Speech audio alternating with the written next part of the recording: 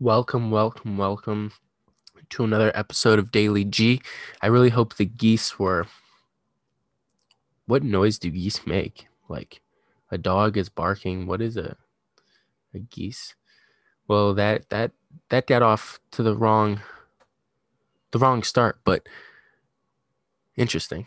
I have to circle back to that one. But today's quote of the day is from The Science of Being Rich by Wallace D. Wattles, I think.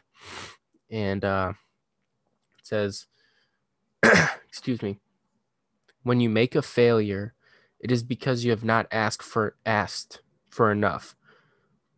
Keep on and a large thing, keep on and a larger thing than you were seeking will certainly come to you.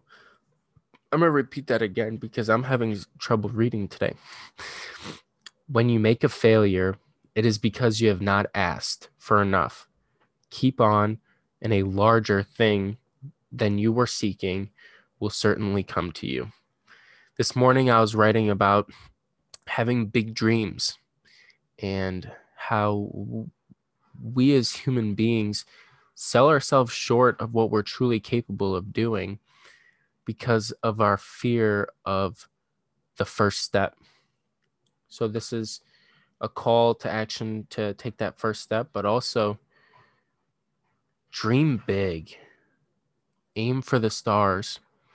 There's this quote we used in high school that it's we strive for perfection and catch excellence on the way down. That's my life. Like my dreams are crazy big and I tell people how it is straight up, and I've had people laugh in my face, but who cares? I'm bold enough to put out in the world that I have these crazy dreams and I know that I will accomplish them. So have crazy dreams, be bold, and whenever you're thinking of your dreams, write it down because dreams with no vision, you can't live your best life without writing it down first and then living it. If you just live your best life, you won't know that that's your best life. So write down what you want your life to be like.